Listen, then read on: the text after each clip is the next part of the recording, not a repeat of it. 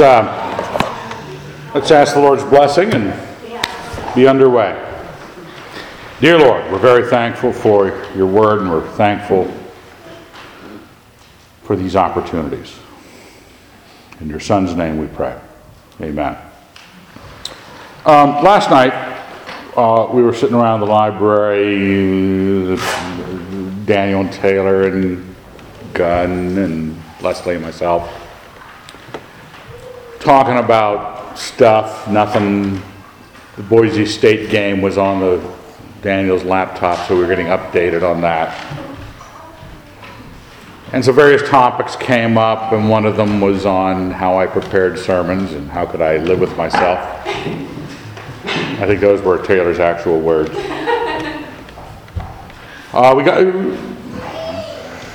And so little did she know that I was preparing it as we talked. We ended up talking about the distinction between thought and perception, and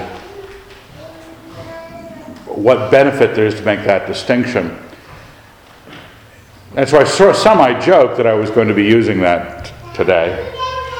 And I went upstairs to bed, and after the Boise game was over, which was something, I lay there awake, unable to get the categories out of my head. So I was just thinking of the various scriptures to think of. So what we're looking at here is just a way of describing for yourself, to yourself, what it is you're doing religiously. So hopefully you'll have an improved religious, I said it in the best possible way, improved in your religious observations. Everyone knows what it's like to be that, priggish religion person, that goes to all the right things, gets involved, becomes a deacon. We know what that kind of hypocrisy can be like. We know what that kind of dead faith. But there's so much in the scriptures. If you start thinking in terms of seeing, and start looking up the times the word seeing is referred to and perceiving. I have this verse on the left-hand side, Genesis 16:13, it came to mind out of the summer study on Abraham's life. This is Hagar. So she called the name of the Lord who spoke to her, "Thou art a God of seeing." Now when we would read a phrase like that, "Thou art a God of seeing," we go, yeah, that means he can see everything. See stuff. He's a God who can see stuff. But that's not her reasoning. For she said, "Have I really seen God?" and remained alive after having seen him. It's her seeing. That we have in our religion is one where God has reached out to communicate to man, and he wants to be seen. He wants to be perceived. He wants you to recognize him. He wants you in your pursuit of holiness to be changed into his likeness from one degree of glory to the next by looking on him. Knowing that when we perceive him as he is, when we see him as he is, we should be like him. It has an awful lot to do with the distinction that comes to you in the word seeing or perceiving. Heaven's the kind of the title. I remember how old I was, but it was sort of like a illumination to me when I found out that the word Samuel, he was a seer. We hear the word seer, and we don't realize it's seer. He is a seer. That's why it's seer. It's not some special title. He saw things, seen things, man. And that's what our religion is about. We would, as those Greeks said, we would see Jesus. Now, with that in mind, I have the Matthew 13 passage, which, I think about 4 weeks ago I referred to it in a sermon on a different stress. But here I want you to look at it in terms of some categories. Then the disciples came and said to him, "Why do you speak to them in parables?" And he answered them, "To you it has been given to know the secrets of the kingdom of heaven, but to them it has not been given. For to him who has will more be given, and he will have abundance. But from him who has not, even what he has will be taken away. This is why I speak to them in parables, because seeing they do not see, and hearing they do not hear, nor do they understand. I was having a chat with a friend a little while ago, and he was concerned about why God didn't make himself more obvious. Get into these discussions about belief and getting people to believe in God and Jesus, and they hoist up their pants and they say, well, why is he more obvious? Why can't you prove him? So why does not God make himself more presently known? And so I looked at him and I said, well, because he doesn't want you to know. Not you generally as man, you personally as you. He doesn't want you to know. Now usually, Christians are so geared up to fill as many of the seats in those pews, create enough of a movement, that they will trade their mother-in-law for another convert.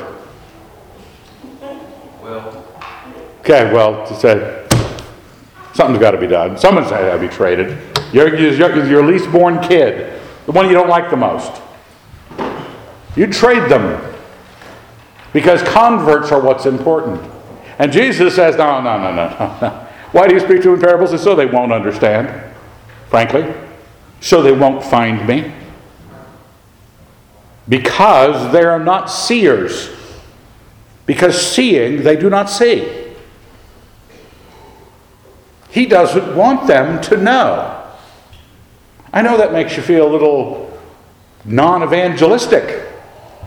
Aren't I supposed to convince people who don't have a clue? Well, there's something about that person God would like out of them. Without faith, you hear me quote this, it's like Evan's favorite verse. Without faith, it is impossible to please God. For anyone who draws near to God must first believe he exists and that he rewards those who seek him. So, someone who chooses, I don't know God, I don't see any evidence for God. Okay. Why doesn't he show you evidence? Because he doesn't want you to know. He doesn't want you to know. The person who seeks God, God wants to be known by him and to know him. Because he is after those who seek him. And then he quotes Isaiah. For them it is fulfilled the prophecy of Isaiah, which says, you shall indeed hear, but never understand. You shall indeed see, but never perceive. For this people's heart has grown dull, and their ears are heavy of hearing. And their eyes they have closed, lest they should perceive with their eyes, and hear with their ears, and understand with their heart, and turn for me to heal them. I can imagine the average evangelical has a hard time with that verse. That's saying, and Isaiah was commissioned to cause that. Christ was doing it in the parables. Because if they perceived, if it was irresistible that God was true, the kind of people that God doesn't, and I don't believe in election. I don't believe God say, you and you and you and you get to go to heaven. Because others don't. I believe God, we're not proving God exists. God is proving if we exist. God is saying, okay, do you have any clue that there's a God there? Have you pursued him at all? Because those that have will more be given. If you're a seeker of God, if you're a perceiver of the things of God, you're going to be given more to perceive. He doesn't want the turning of those that have to be overly convinced, herded by, barbed wire and shock collars into the right way. Blessed are your eyes, for they see, and your ears, for they hear. Truly I say to you, many prophets and righteous men longed to see what you see and did not see it, and to hear what you hear and did not hear it. So I have this sensation, in this passage there are two categories. Those that see and those that don't. Those that see get more to see. Those that don't, it's because they chose that they would rather serve themselves. You can see that. It says, lest they perceive. They have shut their eyes. Their eyes they have closed. They shut their eyes. When you're in a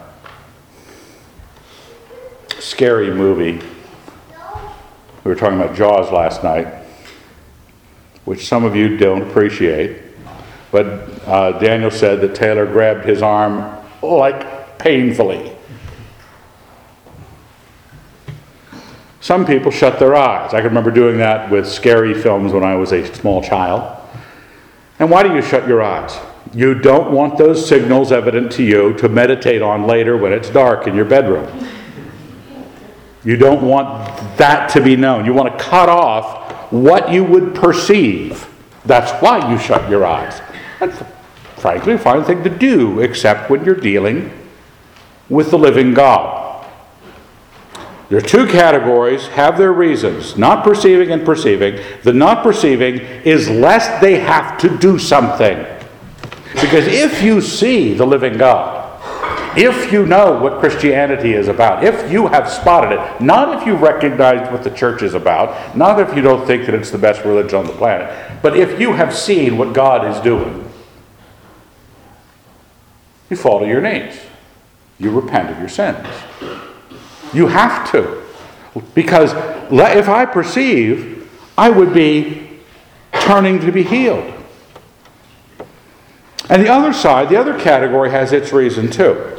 We talked about this a little bit last night. I was trying to wrap my head around the thought-perception distinction, and this came up. When you talk about perception, we're not just talking about, okay, here's the scripture reading pulpit. You can see that. I can see that. There is the object seen. There is the signal, that the wavelengths of light bouncing off of it, focus on my retina, and therefore I see it. Perceiving it's a different matter. Each of us might have a slightly different relationship. Some of you read from that pulpit because you're on the rotation of scripture reading. I never get to use that one. I have a different relationship with it. I have different perceptions of it. But there is a connection. God not only made it, which is outside of me. I am not, and the pulpit are not the same. But he also made the relationship that ought to be between me and it. The perceptive person finds that what God has made, which preceded their existence, God has made this world around you, and you weren't around for most of it.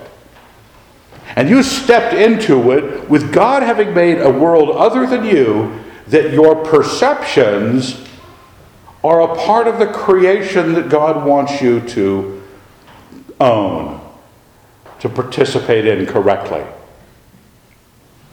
So when you know that it says, blessed are your eyes, for they see. What are they seeing? Well, they're seeing that which is, perceiving it the way it ought to be perceived. Seeing it for what it is. And recognizing its value. He says, for many prophets and righteous men longed to see what you see. Long before you were born, thought of, God was doing things that those prophets said, I wish I could perceive this for what it really meant. And you have this opportunity. So you have two people, those who don't want to perceive, lest it cause them to disrupt their worship of themselves, and those that do see and understand the longing and the blessing. Now, most of you go, okay, yeah, makes sense. People who just won't see. You've been in a discussion with them, arguing with some agnostic, arguing with some atheist, arguing with some, Presbyterian. Unbelieving Presbyterian, I'm talking about. We all know that there is this, I wish they could just see. We always seem to refer to it that way. Here, the problem is, and this is where the issue of thought and perception come in.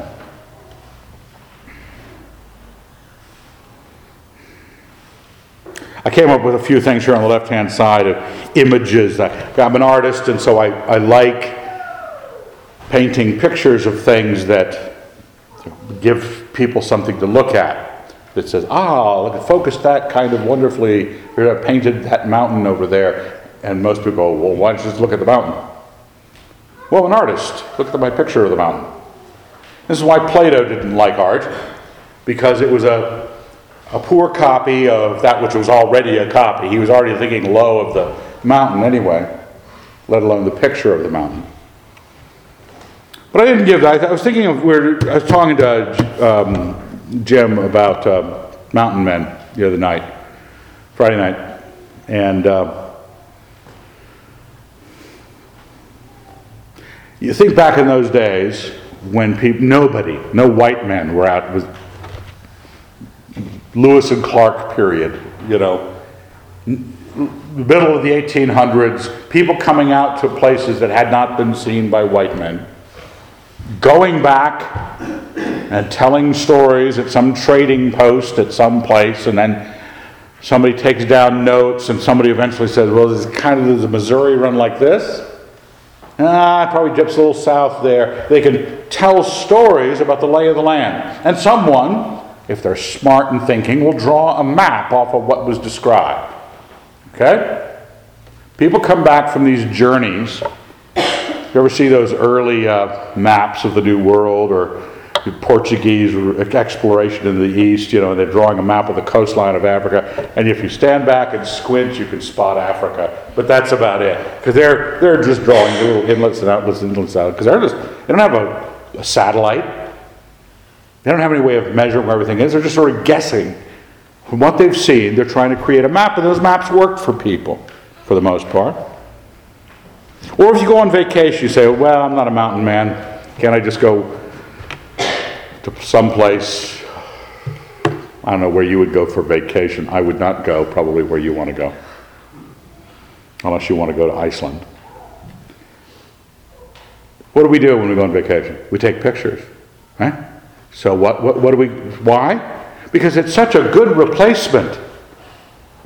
All of our friends love to see them. You know how that happens? Let me show you what happened to me in Spain. Oh, you run away. On my phone. Flip, flip, flip, flip, flip, flip, flip, flip. Great photography. Here, let me show you a few videos of nothing. People on the street in Barcelona. And your friends want to kill you. But that's what we do, right? We went and saw Barcelona. Remember, when Leslie and I, on our 25th anniversary, went to England and Scotland. I remember going into St. Paul's in London, and it's an impressive, probably one of my favorite buildings. You can't get a bad angle on that thing. You can crawl around on the floor looking at the church, and it's still a very good angle. And so the temptation is to take some pictures on an awful little camera, not set up for that kind of perspective. Or they know at the tourist trap there, they will sell you a book of pictures so that your friends are not doubly annoyed, doubly bored when they see, the excitement of your time actually doing this, actually being in the building, actually seeing Barcelona.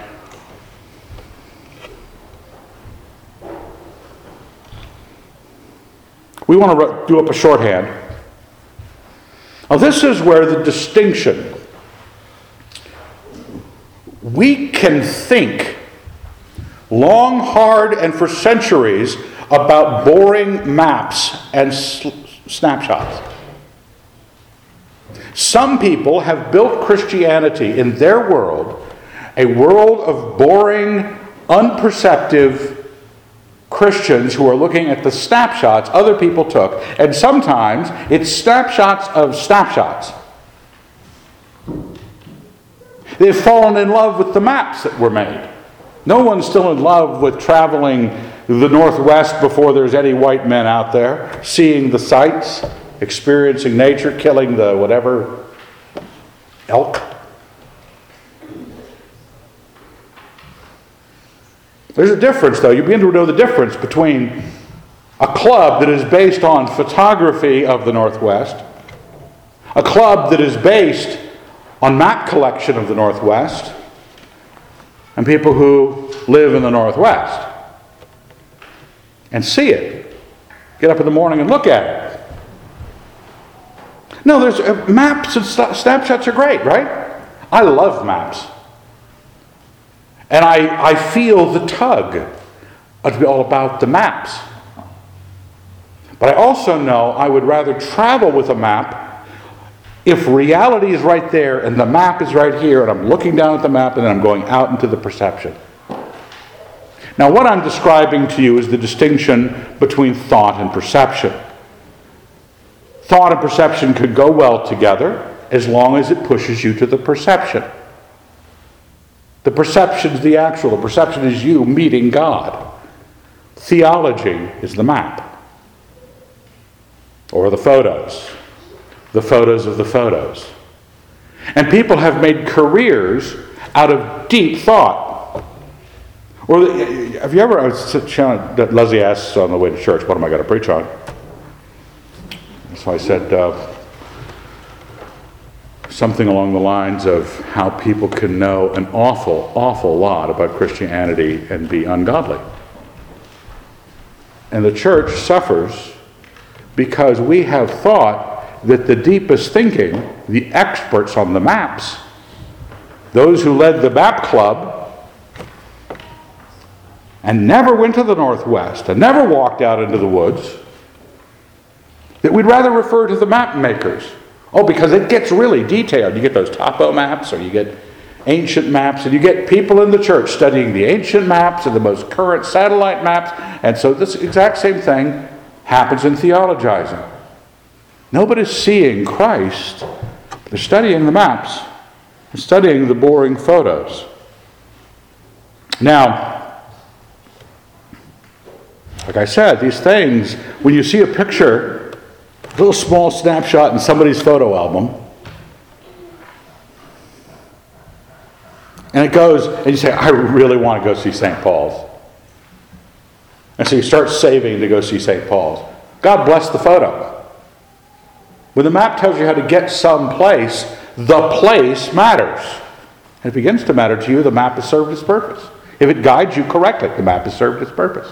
When the map doesn't serve your perceptions, it doesn't matter where it thinks it's taking you, because you never try it out anyway. So you can have any theology under the sun, liberal to conservative, orthodox to heretic, and in that, not knowing, ever knowing, because you never checked it. Now, the next passage here, Isaiah 44. All who make idols are nothing. It's a great passage on, you'll see how, it's a fun passage. And the things they delight in do not profit. Their witnesses neither see nor know, that they may be put to shame. Who fashions a god or casts an image that is profitable for nothing? Behold, all his fellows shall be put to shame, and the craftsmen are but men. Now there's a distinction when we're looking at that which is outside of you, which is the relationship, remember, the longing and the otherness of the oughtness of your perception. That which you see is outside of you. How you perceive it is outside of you. Made by God to relate to you a certain way. Once you say, I'm either shutting myself off, but I could actually become religious and thinking about religion, where I have no sense of debt to that which is, because I never go check it against perception. And if that's the case, you're crafting a religion in the lights of the bestest, smartest men you know. Let them all assemble, let them stand forth. They shall be terrified. They shall be put to shame together. The ironsmith fashions it and works it over the coals. He shapes it with hammers, forges it with his strong arm. He becomes hungry, and his strength fails. He drinks no water and is faint. The carpenter stretches a line. He marks it out with a pencil. He fashions it with planes and marks it with a compass. He shapes it into the figure of a man. with the beauty of a man to dwell in a house. He cuts down cedars, or he chooses a holm tree or an oak and lets it grow strong among the trees of the forest. He plants a cedar, and the rain nourishes it. When we're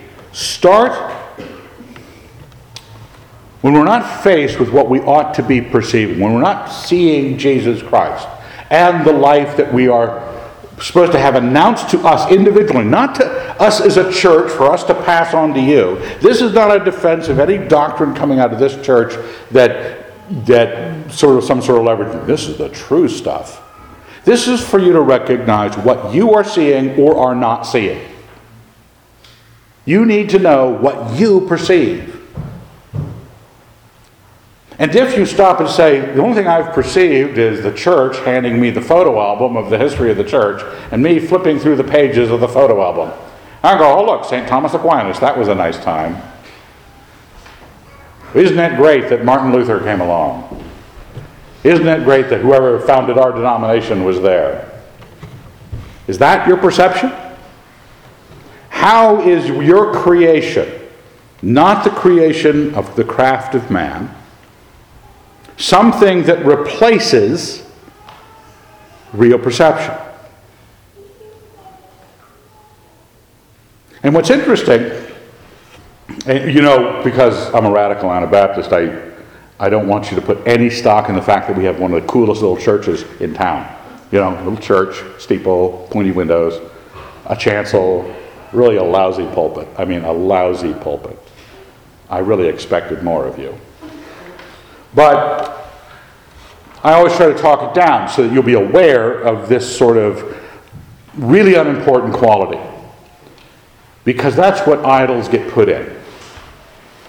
And you begin to see that the history of Christianity is built on a series of images about which we think, instead of a series of experiences with Christ that the believers perceived.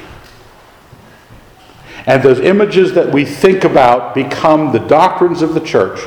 And just like the idol that's built, we build a house for our idol. And we'll start to stress more and more how important the altar is, the chancel. Don't run in this as the house of God. We start to make this the place. Our denomination the place, if we had one. Let's invent one. Come up with good names. Share with them afterwards. The real true church. How about that?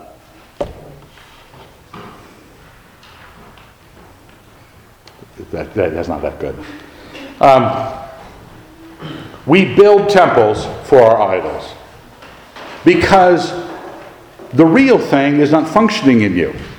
You're living by images. It then, verse 15,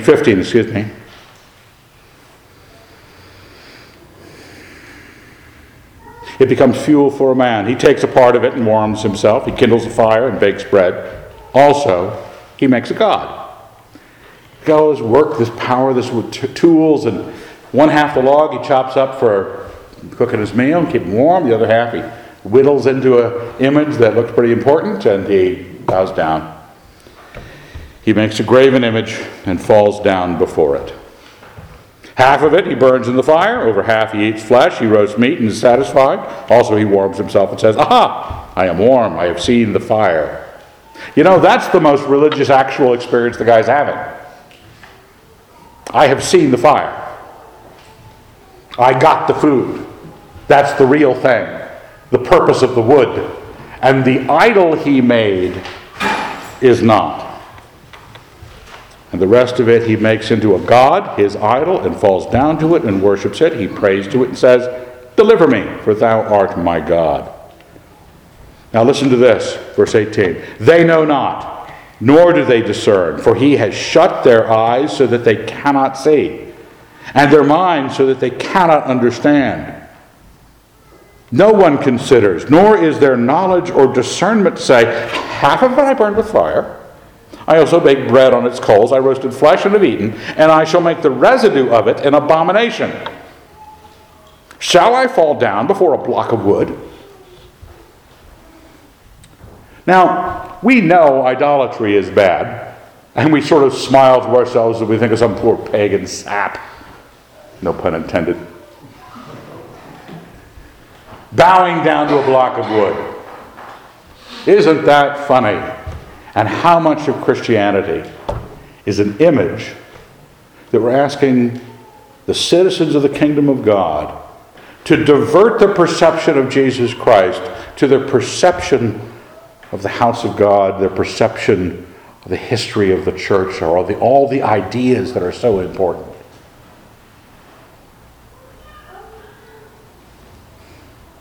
If the ideas you have of Christianity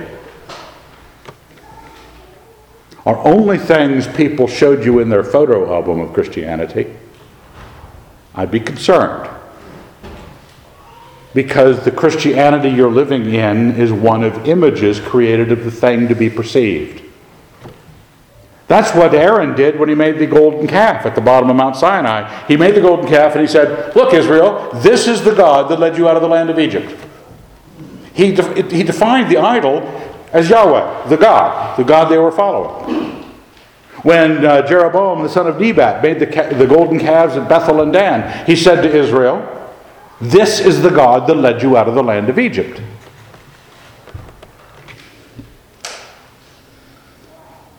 They'll tell us it's about Jesus. What of your belief have you perceived? Now, just because you perceive it doesn't make you right. We're not postmodernists here. Just because you thunk it, you don't get to have your own truth. But you can't hope. You can have the most true orthodox doctrine coming out of your church shown to you on maps and in photos. And it won't save because it's in maps and in photos. You have to stand before the living God. You have to bow the knee to Jesus Christ. You have to call on the name of the Lord, not as a ritual in the church.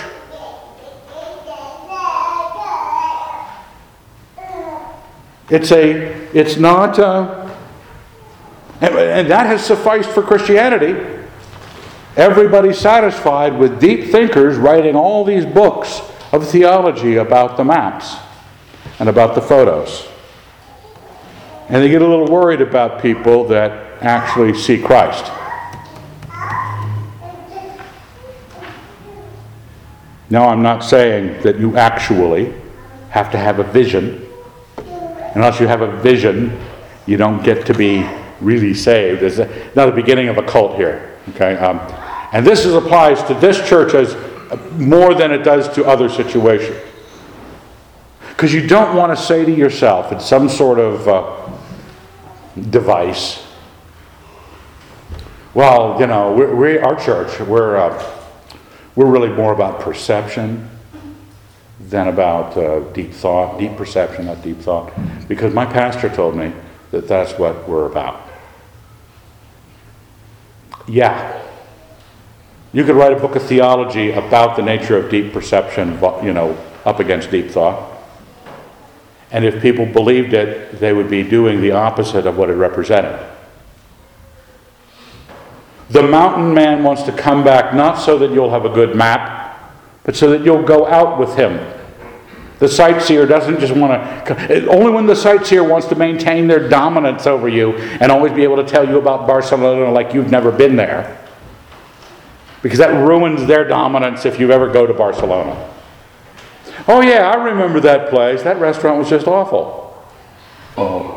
They wanted to be making up stuff. They wanted to be telling you all that they know about New York City, all that they know about London, all that they know about Barcelona, because they're professional sightseers. And that's what pastors become. And a lot of times, they don't actually visit the places. They just become students of the photo albums that other people have put out.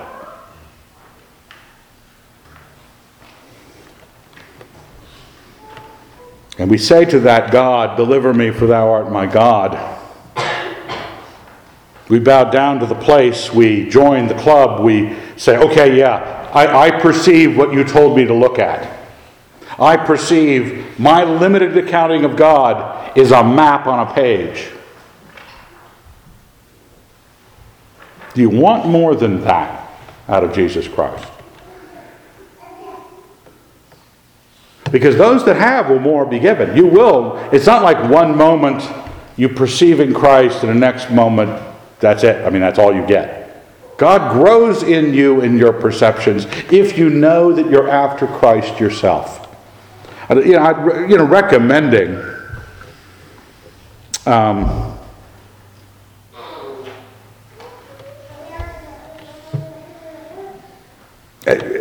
sometimes it's good, and this is not homework,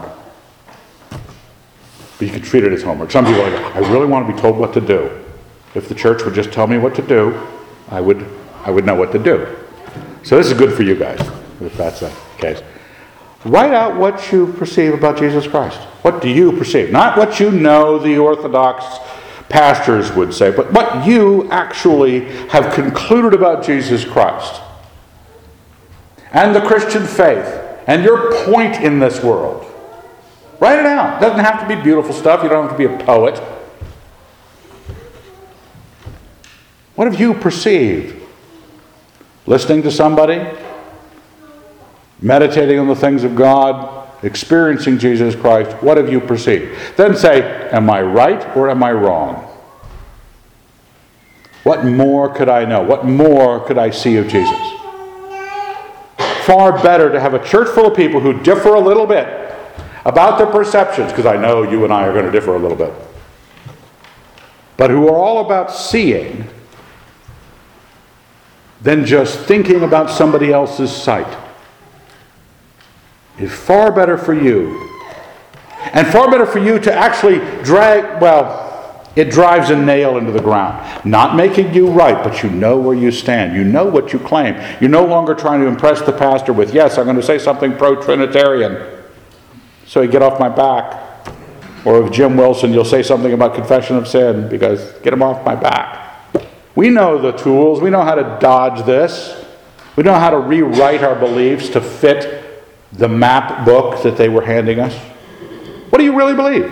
What do you really believe? And you don't even have to turn it in. Nobody's going to check. I'm not going to ask. I frankly don't care. You're going to be, you stand before God. This whole nature of perception is because you stand before God on the last day and give an account for what you have done, what you have believed, and what you've asserted about Him. And I'd rather be in the position of someone who has perceived the things of God, even if I mistook what it was. Verse 18, about Isaiah 44, they know not, for He has shut their eyes.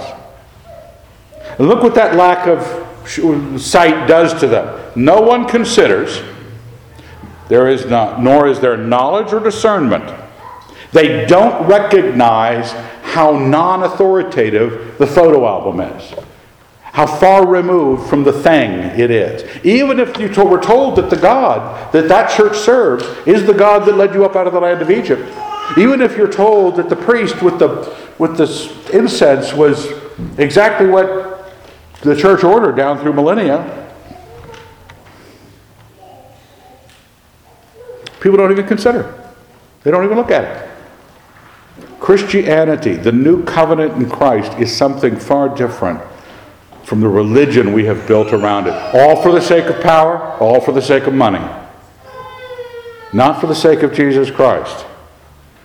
Good people have been led astray into deep thought. And again, deep thought's fine if it leads you to deep perception.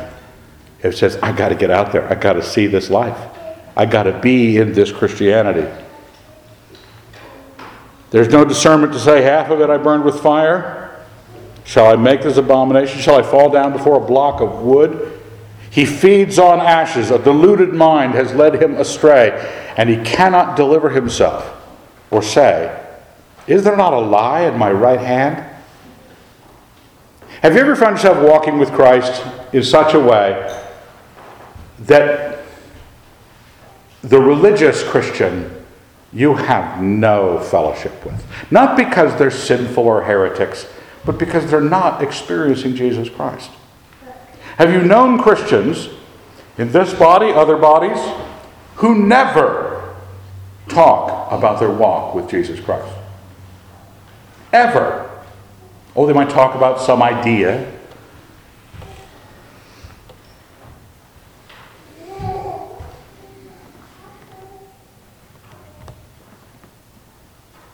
Isaiah 30 says, "And now go, write it before them on a tablet, and inscribe it in a book, that it may be for the time to come as a witness forever." Kind of inspired to write it down. Sit down on a little yellow pad and go, okay, what is it do I believe? A couple decades ago, I went through that process. I was raised by Jim Wilson. I should be already clear about things. I need to write down what I believe. Not because I'm right, but because I need to know where I stand so I can be corrected from where I stand. But I need to know that it's my perception.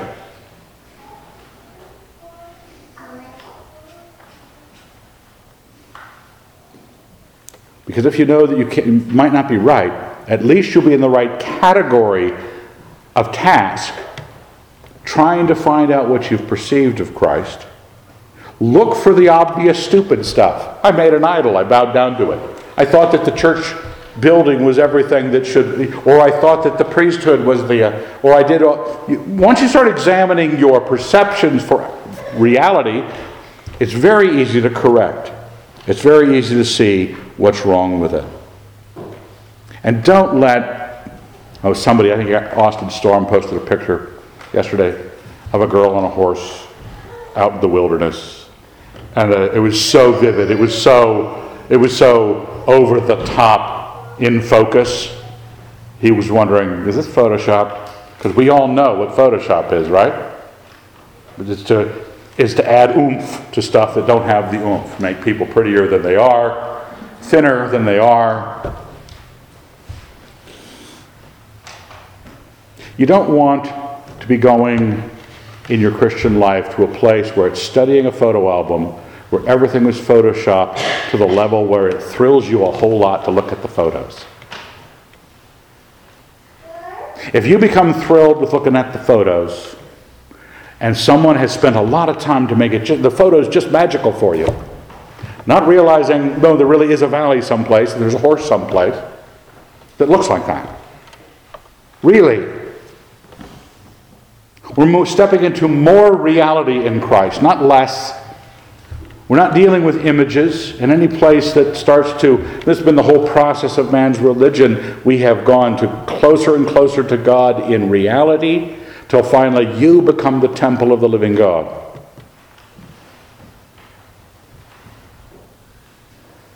If you think that the worship service or the building is it, you've got a photoshopped religion. You've got something that was tweaked to make moving, saying things with importance. James was telling me about this, we're talking about it on the porch out front, about pastors who have that unction, that verve, that quaver in their voice. It gets to you. Cry with me. Dr. Bob Smith used to do this. He was just awful. Just mess with people. Because he could make his voice do anything. And people just squirming uncomfortably, weeping in the pews, and he seems like he's bawling up there. And then he'd stop on a dime and go back to actually rigorous philosophy that you didn't know what to hit you. My dad has some stories about it. I witnessed it in Pensacola, Florida, in the Navy. But amazing. But we know that people can tweak the phenomena that surrounds you. Whatever the map, whatever the photos, those can be good, those can be beneficial, but they got to lead you to the perception of the real. If you don't stand there before the living God perceiving the real, having a healthy, you might say, not so heavily mapped out understanding of the Word of God. For they are a rebellious people, verse 9. Lying sons who will not hear the instruction of the Lord, who say to the seers. They just say to the seers, see not. Prepare yourself. If you say to yourself, I want Jesus Christ this way. I want my walk with Jesus Christ to be one of perceived commitment to Him. Not to the map of Him, and not to the photo album of Him, but Him. I want to go out into the Northwest. I want to see the things. A lot of the church is not ready to hear those sorts of things, and say to the seers, see not. And prophesy to the prophets, prophesy not to us what is right. Speak to us smooth things. Prophesy illusions. That's what they want. Because that's what you're left with if you're not going to be seeing the living God. You're going to be wanting to design. Once the Photoshop artist gets going on things, he can make the God you like. He can make the God you want. He can make you in that photograph that really picked up every blackhead on your face. He could take care of that. You could look like Charlize Theron with some time. Some effort. Especially you dudes. I could be beautiful. I could be handsome. Leslie pulled up a picture of Mel Gibson last night. He has a beard, a gray beard. He is a couple years younger than I am. And she very kindly said, I kind of looked like Mel Gibson. I knew I did not look like Mel Gibson. With a little Photoshop? Maybe. With a large object placed in my way? Mostly.